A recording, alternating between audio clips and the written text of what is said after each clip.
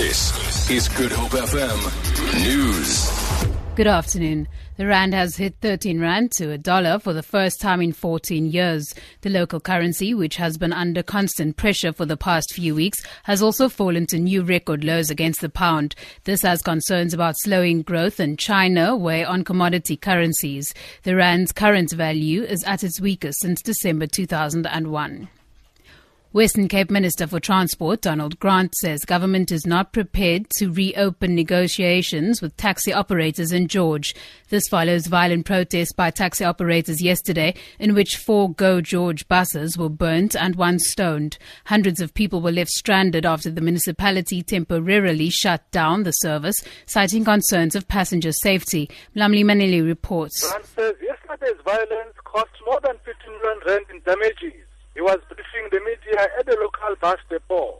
He says apart from the buses that were burnt, collateral damage has been caused, including damage on CCTV cameras.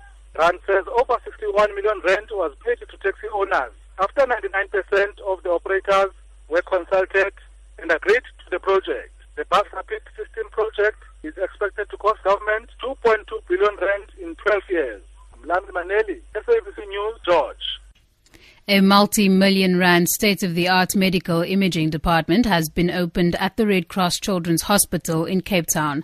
At a cost of 51 million rand and with equipment worth more than 20 million rand, it is the only dedicated pediatric nuclear medicine facility in South Africa.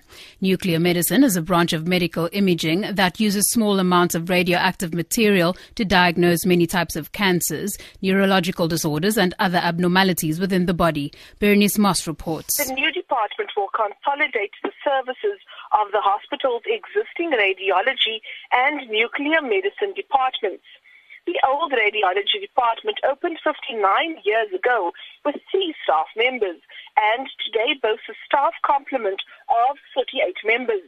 Dr. Anita Brink, a nuclear physician working at the unit, says the facility also boasts a 12 million rand advanced camera which will enable detection of radioactive traces. The new, modern, bright and child-friendly facility will officially be in use from next week.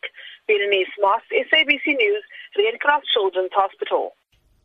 And finally, ahead of the 46th anniversary of the burning of the third holiest site in Islam in the old city of Jerusalem, pro-Palestinian organizations have gathered to commemorate the day in Cape Town. The Muslim Judicial Council, together with the Al-Quds Foundation, have hosted a lecture targeted at the youth to educate them about the events that transpired at Masjidul Aqsa on August 21st, 1969. The historic site was set alight by Australian Michael Rohan, and while there were no injuries, the attack sparked conflicts with Jews in the area.